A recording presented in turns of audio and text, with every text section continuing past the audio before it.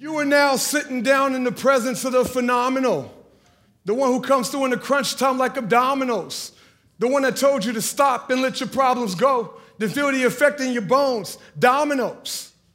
I know you think you're suffering like I don't know, financially struggling like I don't know.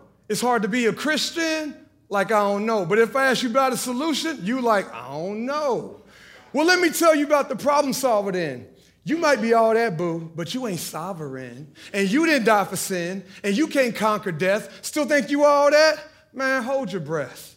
I'm talking about the great I am. Anybody out here looking for contentment? Because I am. I learned that I can do all things through Christ, but that means all things are lost. Contentment comes at a great price, and today we're going to talk about the cost. Amen, everybody? Give it up for the online family, too. What's up, online family? Hey, my name is Rashad Cunningham. I am the teaching and community pastor here at the Carmel location of the Mercy Road family of churches. I'm thankful to be here this morning. And I'm going to start off by saying, please give me grace this morning. I found out on Thanksgiving that Pastor Rob, who was supposed to be preaching this Sunday, wouldn't be able to preach. And you know, Thanksgiving, I'm not working on a sermon on Thanksgiving. I love Jesus, but I love ham and turkey too, right? And then on Friday, I was like dealing with the effects of what I ate on Thanksgiving, so I couldn't work on a sermon then. And so I'm a little like, you know, normally I have a week and I have a couple, maybe a day, maybe a night. So give me grace. And because of that, we were supposed to talk about the cost of contentment, but, you know, Josh didn't know about this and the people back there didn't know about this. Today, we're talking about hell. And yeah, and I know it's like, man, like every time I come to church, like if you're a first-time guest, you're like, that's why I don't go to church, because they're talking about hell, and you know, and I'm sorry, but you know, I just kind of got to call an audible. We're going to talk about hell today. So, hell to the victors, I say, hell to the conquering heroes, hell to Michigan, the leaders and the best, yes.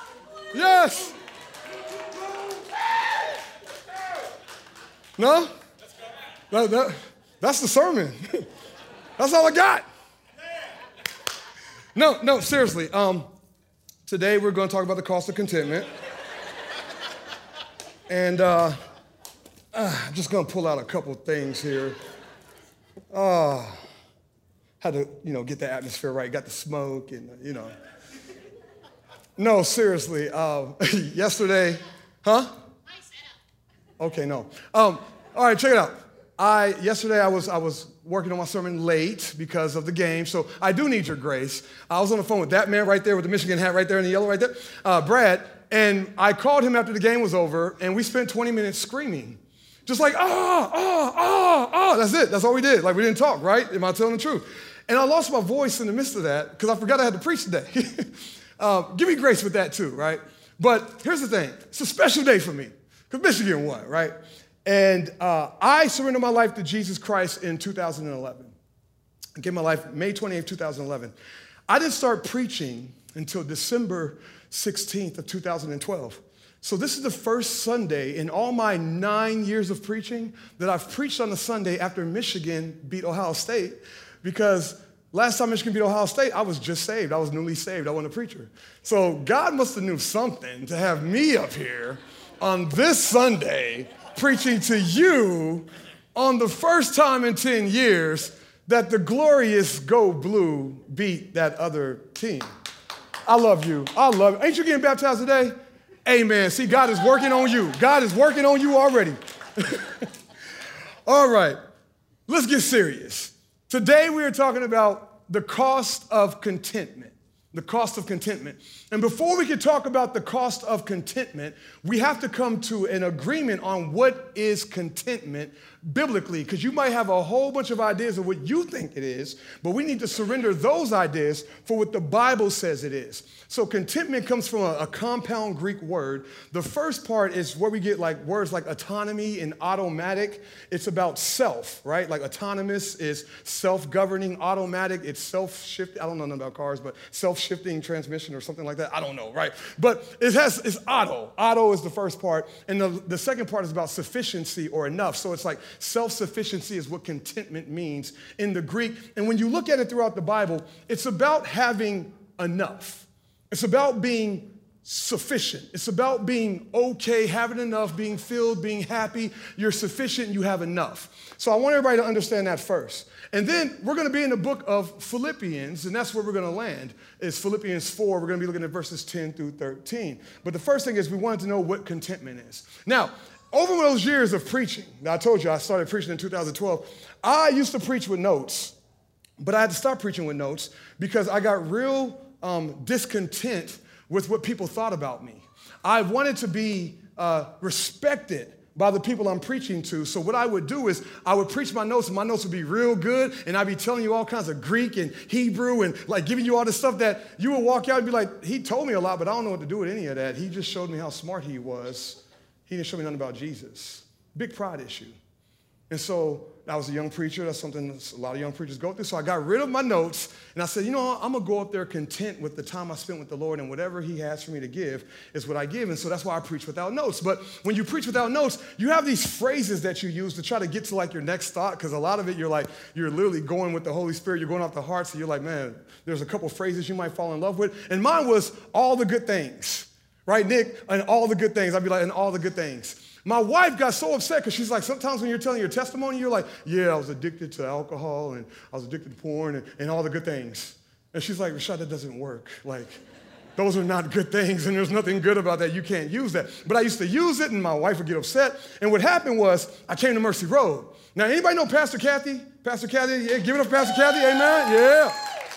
I came to Mercy Road, and I spent a lot of time with Pastor Kathy when we're talking about discipleship and rooted and how we're going to reach people for the kingdom. And she kept saying this phrase I love. She says, all the things. Everybody say all the things. All the things. So much better than all the good things, right? Because all the things works with the good and the bad. Somebody say all the things again.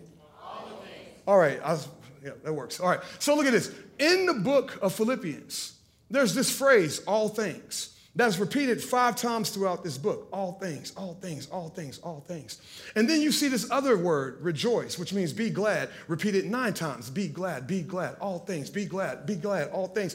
Paul's writing this letter from prison to this church, and he's teaching them what joy and happiness is all about. And so when we're dealing with contentment of having enough in all things, it's going to cost you something to be able to have contentment in all things or to have enough in all things. So we're asking ourselves, what does it cost to truly have biblical contentment?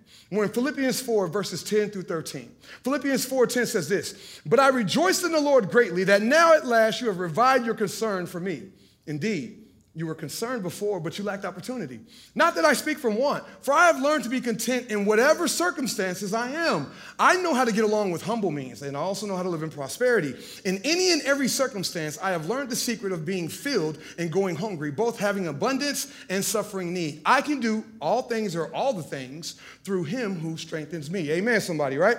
So the first thing, to have true biblical contentment, we must first give up our where. We have to give up our where. The place we think will lead to our enough. Remember, contentment is about enough. It's about having enough. And so the first thing we have to do to have true biblical contentment is give up the where that we think will lead to us having enough.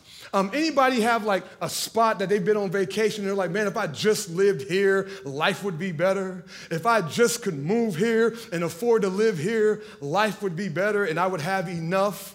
And I'm telling you, like, you think that, but then you'll move there and you'll realize people are as jacked up there as they are here, and it's not enough, right?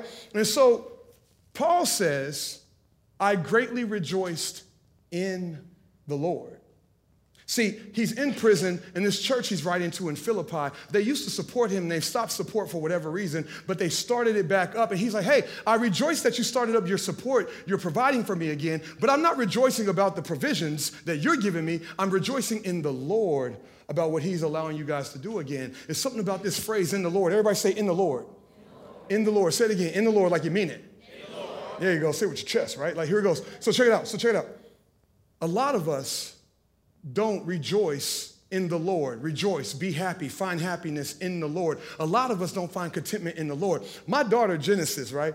She's 18. She's in ISU right now. But when she made that transition, Brad, from 15 to 16, where she was driving, she started feeling herself a little bit, right? Because she got a little car, got a little license, can come and go, right? And so hey, still rules in my house, right? You still live in my house. That's your car, but it's my house. Ha, ha, ha. And so if you're going to live in this house, you're going to be in the house by 11 p.m. That you are 16, you need to be in the house by 11 p.m., right? In the house. Everybody say in the house. In the house. My daughter would pull up to the crib, and I'm waiting for her to be in the house at 11 o'clock. She comes strolling in about 11:03.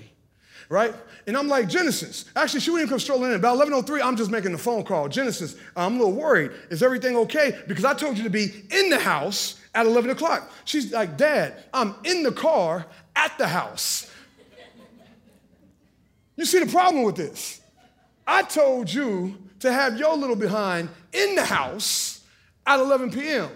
And you talking about you at the house like it's the same thing. But there's a big difference between being at the house and in the house. Amen, parents, amen, right? Amen. So what happens is, in the same way, spiritually, a lot of us rejoice at the Lord, but not in the Lord. A lot of us rejoice and find happiness at the thought of the Lord, at the thought of church, at the thought of when everything's going good and going my way, then I can rejoice at the Lord.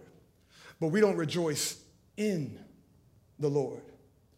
Whatever your where is the place where you think you would have that happiness, that fulfillment, that enoughness. And if you take what belongs to the Lord and put it in that place will fail you.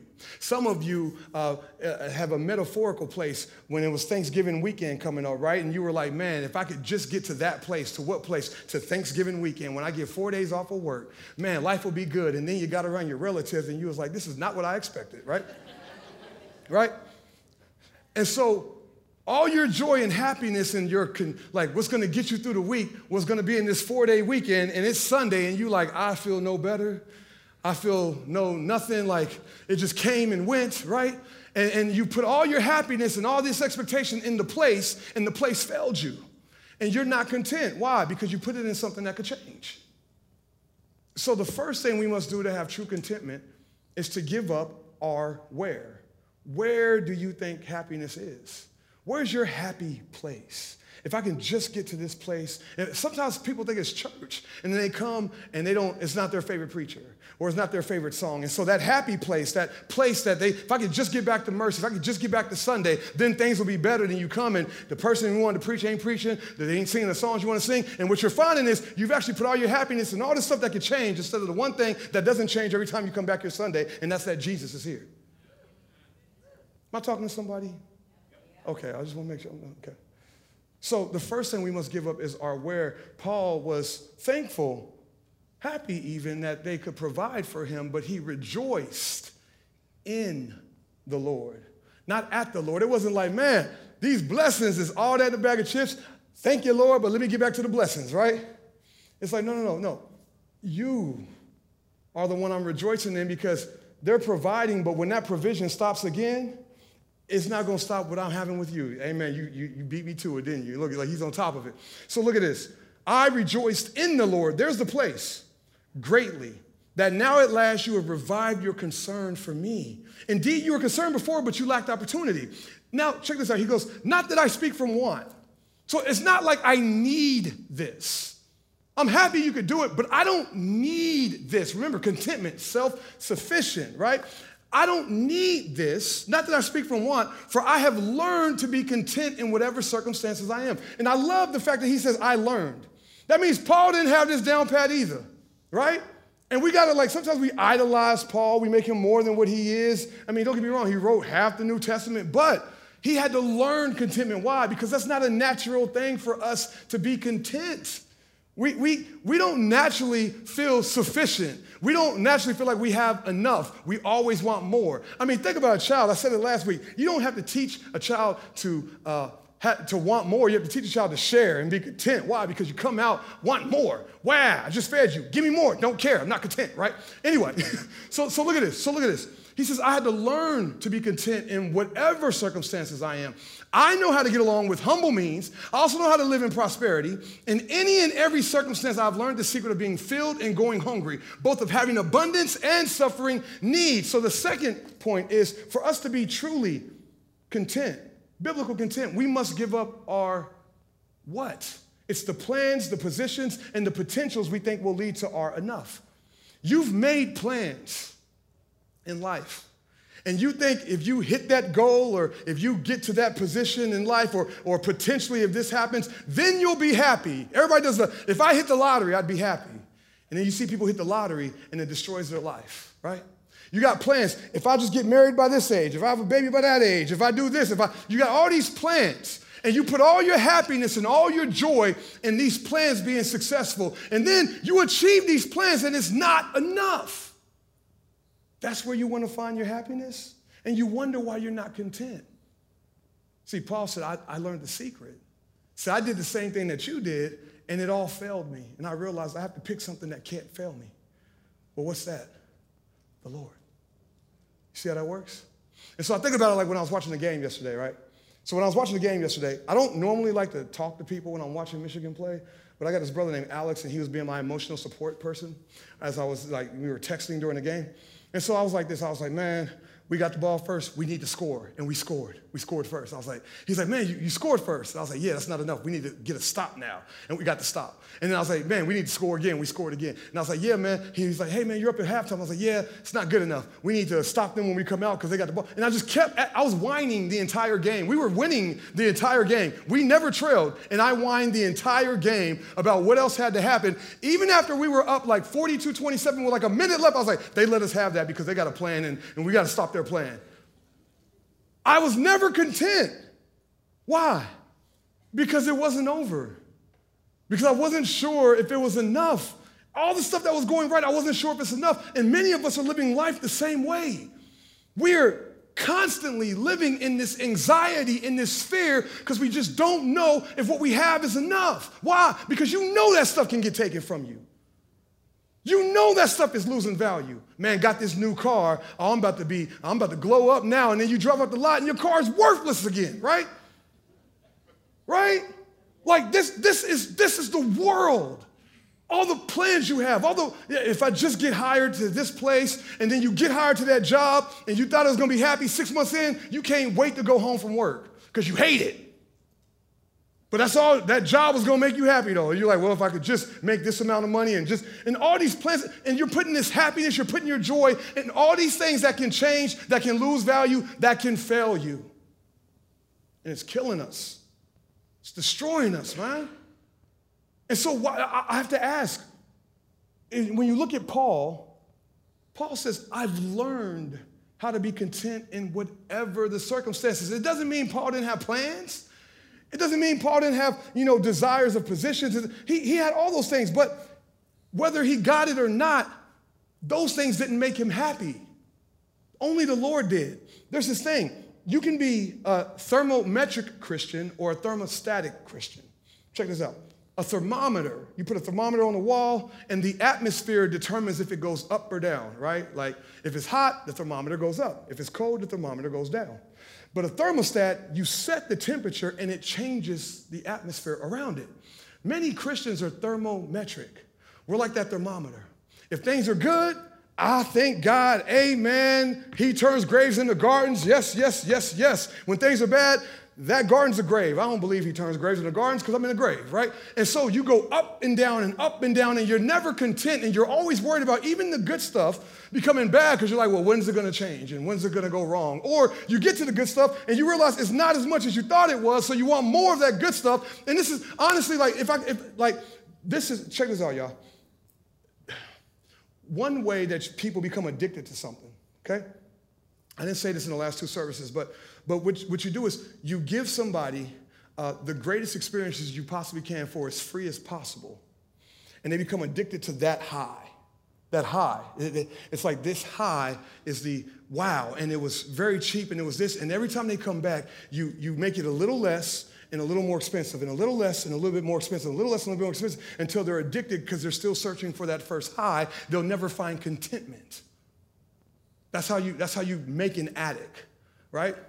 The enemy is doing this with your materials, like your homes and your cars and your education and your jobs and your status, and trying to keep up with each other and all this. Like, this is what the enemy's doing. He's making you think that when you look at social media, that's the high that you want. And so you change things about yourself and change things about your situation. You try to change your circumstances, and then you achieve it and realize it's not worth it, so you need more, and you keep looking for the next high and the next high, and you're never content. You're always miserable. And so you talk about the people who are addicted to drugs, or the people who are fiends that are walking the streets, but you're no different in your own context. You're no different. That's why you got an iPhone, it works perfectly fine, but you need the new iPhone, right? Because it's not, I got to have the new thing. It doesn't really do anything really different. It might have a little bit better of a camera, but I don't even use the camera like that, but I need a new one. Why? Because I got to keep up with everybody else. Because that's how I'm going to be happy. Some of us have plans of like, man, if I just had what that person had or what that person had or whatever, then I would like, it's all these things that you're looking at, and all of them will fail you. So Paul says it like this, y'all. Paul says, look, he says, I know how to get along in humble means. I also know how to live in prosperity. In any and every circumstance, I've learned the secret of being filled and going hungry. He's not saying you have to be broke to be a Christian. He's not saying you have to be poor to be a Christian. Like, too many people be like getting on people who got money, like, oh, if you was a real Christian, you wouldn't have money. That's come on. No. But if you think that money is what makes you happy, then you've missed it. Because that money can go down the drain. That money can be stolen from you. That money will betray you at some point. Instead, be happy in the Lord, be content in the Lord, and use the money to do the things of the kingdom, including provide for your family and all those things, right? So he says, in any and every circumstance, I've learned the secret of being filled and going hungry. That means I know how to eat a good steak and enjoy the steak, but I know how to eat some ramen noodles and Spam too, right? And I can be happy in both. Why? Because over here it's like, yo, thank you, Lord, that I'm even in a position to eat a steak, like, man, or pulled pork, right? Like, thank you, I got Big B's pulled pork. This man makes some really good pulled pork, by the way. I'm just gonna keep saying it so he gets the hint. I'm promoting him here, right? No, but like, thank you that there's even a brother who wants to provide, like, amen. But when all I can afford is the ramen noodles and the Spam, thank you that I can even eat ramen noodles and Spam. Why? Because neither meal is what makes me happy. The fact that I know you are enough and you're the one that's providing either meal makes me happy enough. It's enough. It's just enough. And so any circumstance, any situation, do you see how this destroys so much of what the world is trying to tell you? It destroys it. The world looks at you and says, because you live in this tax bracket, or this area, or you're that color, or you're that weight, or you're this, or you're that politic, or you're this. Because of that, you're not enough to somebody on the opposite end of that spectrum.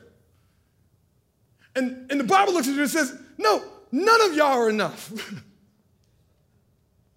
It doesn't matter which side of the spectrum you are in. And neither sides of those spectrums will bring you happiness. The only thing that will bring you happiness is Jesus. In fact, God, the Bible says, has left a piece of eternity missing inside of you that only he can feel to remind you that this place is not enough. Like, I want you to think about this because God has called me for however long to a church in a community in Hamilton County. There's nothing wrong with Hamilton County at all. But my fear is I've met many people time and time again who are so content in Hamilton County because it makes them feel like it's enough. They're like, well, you gotta understand, the house, the car, the family, the education, life is just good. I've got enough. And so they become complacent, they become stuck, and they don't wanna move. Why? Because they feel like they've arrived, like they have enough. And then something happens and it destroys it. Something comes and steals their peace, as the Bible says. And the question is, why would you put your peace in something that could be stolen? Why would you put your happiness in something that could depreciate? That's not smart, but it's also not Christian. Because God loves you so much, he doesn't want that to happen.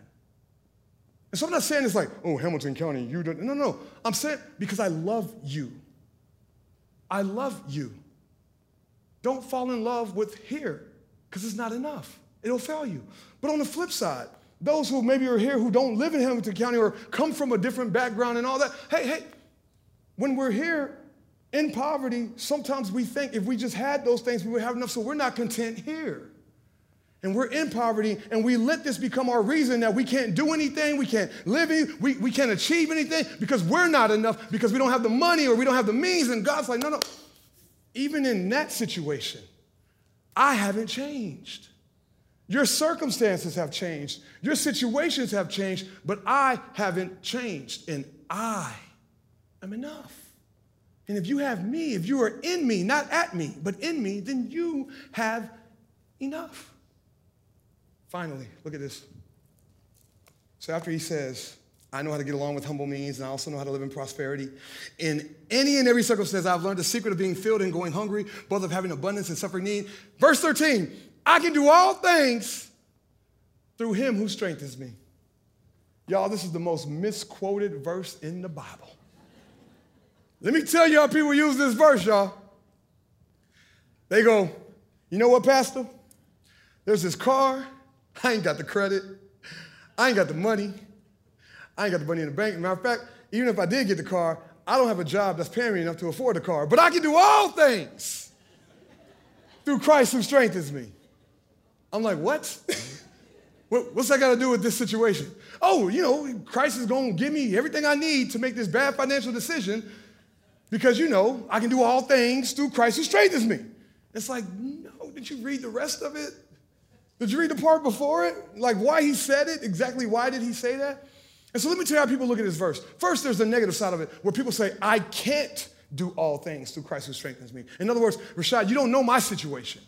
I hear you, but you don't understand my suffering. You don't understand what I'm going through. I can't get through this with Christ. I can't get through this period. I can't do this the Christian way. I gotta find a lick. I gotta find a way to get out of this on my own. Because I can't do it through Christ. I can't do it the Christian way. I got to find another way to do it. I can't do it. Well, that's pride. Because you're looking at God and you're telling him what he can or can't do with you in your situation, in your circumstance. That's pride. And that's the wrong way of looking at this. I can't do it. I can't do it the way he wants me to do it. I can't get through this. I can't persevere. I can't hold on through Christ who strengthens me. And it's like, no. You're telling God what he can't do because you're literally saying he can't do it in you. But then there's the I can do all things, but you forget the Christ who strengthens me part. It's another pride thing. I can do it. Matter of fact, I'm only here this morning because I spent the night at my relative's house for Thanksgiving. So my relative brought me in here. I don't normally go to church. I don't need Jesus. I can do all things, period. Stop there. Why? If you look at my car, look at my house, look at my education, look at my family, I'm a good person. I don't need him. I can do all things. I don't need Christ to strengthen me. Strengthen me for what? You see what I bench, bro? Like, no, y'all didn't catch that? Okay, that's cool. I didn't really get it either. Anyway, but I can do all, it's a me, I can do all things. And then there's this one right here that's probably the most devastating. I can do all things through, you take out Christ and you put somebody else there. See, my last point is for us to have true contentment, we have to give up our who. Our who. First, the who can't be you, but it can't be anybody else either. See, we take Christ out of that sentence and we put other people in there. I can do all things through my husband who strengthens me. I can do all things through my wife who strengthens me. I can do all things through my child who strengthens me. And all you're doing is you're putting up these idols in your life of people who you think will be your enough. Let me tell you something. I struggle with weight. Some of you who are a little bit more intimate with me know that I have a weight issue. That's my spiritual battle is my weight. I struggle with it. I battle. Sometimes I win it. Sometimes I lose it. What I've learned from struggling with weight is that it's bad for your body because your body was not meant to have that amount of weight on it. So it starts to deteriorate the rest of your body and heart problems and stuff, back pains and all this stuff because you got way too much weight on your body. It was never meant for that. That's part of my weight problem. Spiritually, when you take the expectation of happiness and contentment that can only be held up by Jesus and you put it on any other person, you're putting a weight on them that will crush them. I want you to think about this. That child that was going to be your answer to all your problems, you could just have a child. I had one, Genesis. I had her, and then all I wanted her to do was walk and talk. I was like, okay, I'm kind of past the gaga goo. I was like, I'm kind of past the gaga goo stage. Like, I need you to walk and talk, like, do something. So she started walking and talking. And I was like, I need you to shut up and sit down. Right? And then she started driving. I couldn't wait for her to drive so she could go, like, grocery shopping for me, right? Then I was like, well, why are you always gone, right? Then she went, I couldn't wait for her to go to college and get at the house. Then I'm like, well, when are you coming home? Can you imagine the weight on her of like,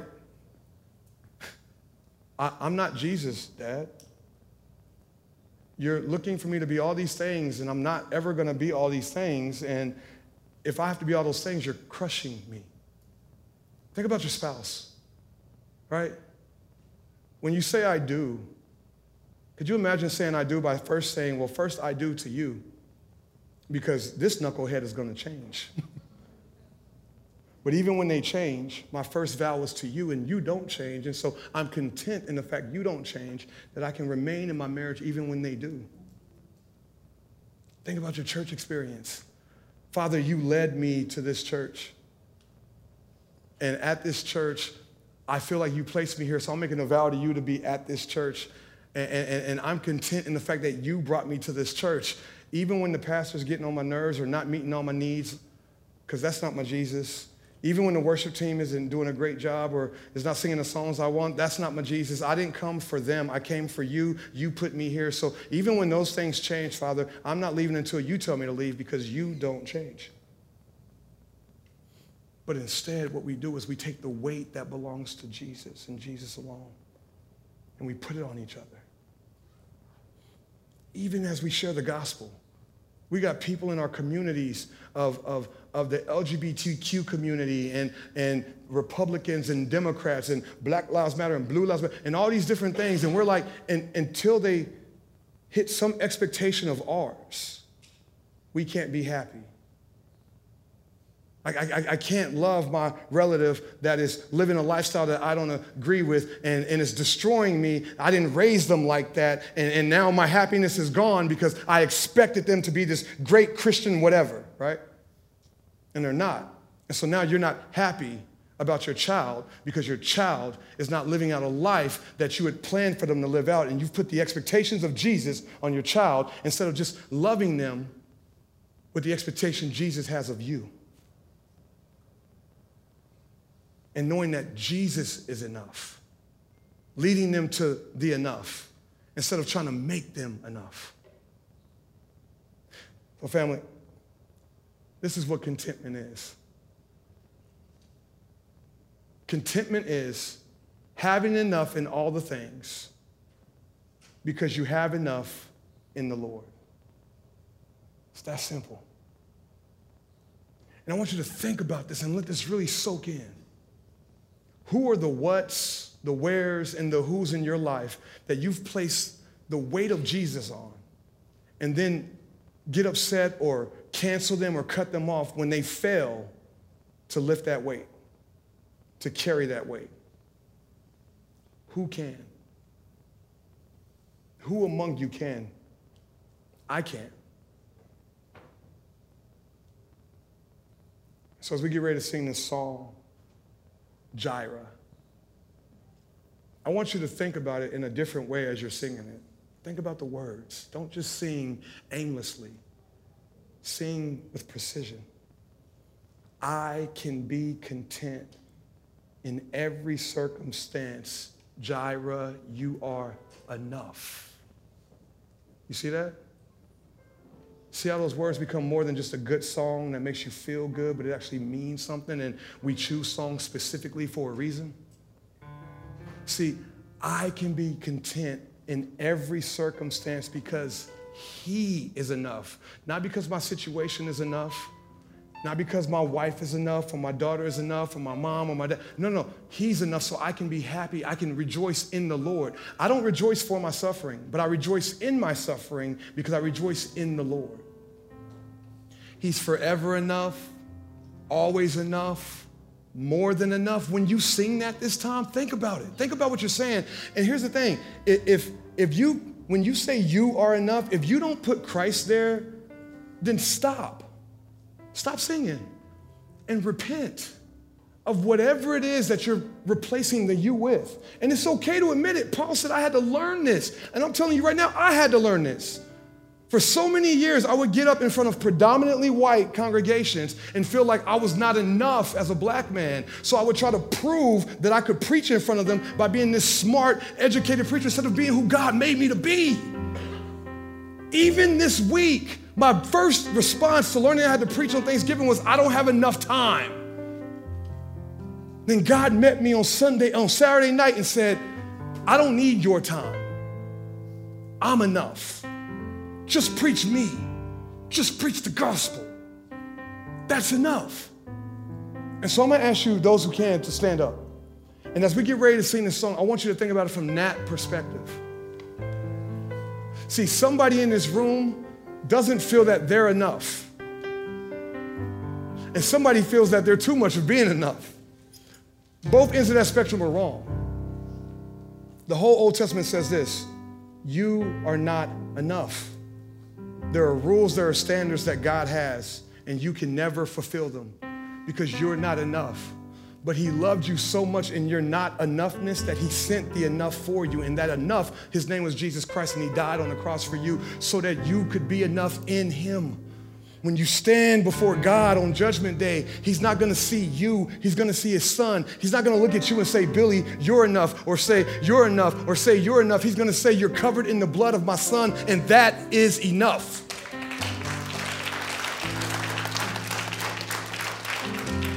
So when you sing this song this time, praise him for being enough. And whatever it is that you're holding on to that you think is enough, let it go so your hands can go up. Let go of it. And that is enough. Amen? Let's bow our heads and pray. Heavenly Father, I thank you for being enough. I thank you, Father, even that I'm not enough. Because every time I've tried to be enough, I have come short. I have failed. I have fallen short of your glory. And so, Father, for you to love me enough when I wasn't even chasing after you, and for you to send your son when I wasn't even thinking about him, before I was even a thought, Father, you thought about me. And you allowed your son to die on the cross. And you said if I believed in him as Lord, surrendering my life, and if I believed that he had died for my sins and that he was the only way to you, Father, that was enough. Father, let us lay down anything else that is keeping us from being enough in the Lord. Let us add nothing else to him, but take nothing away from that.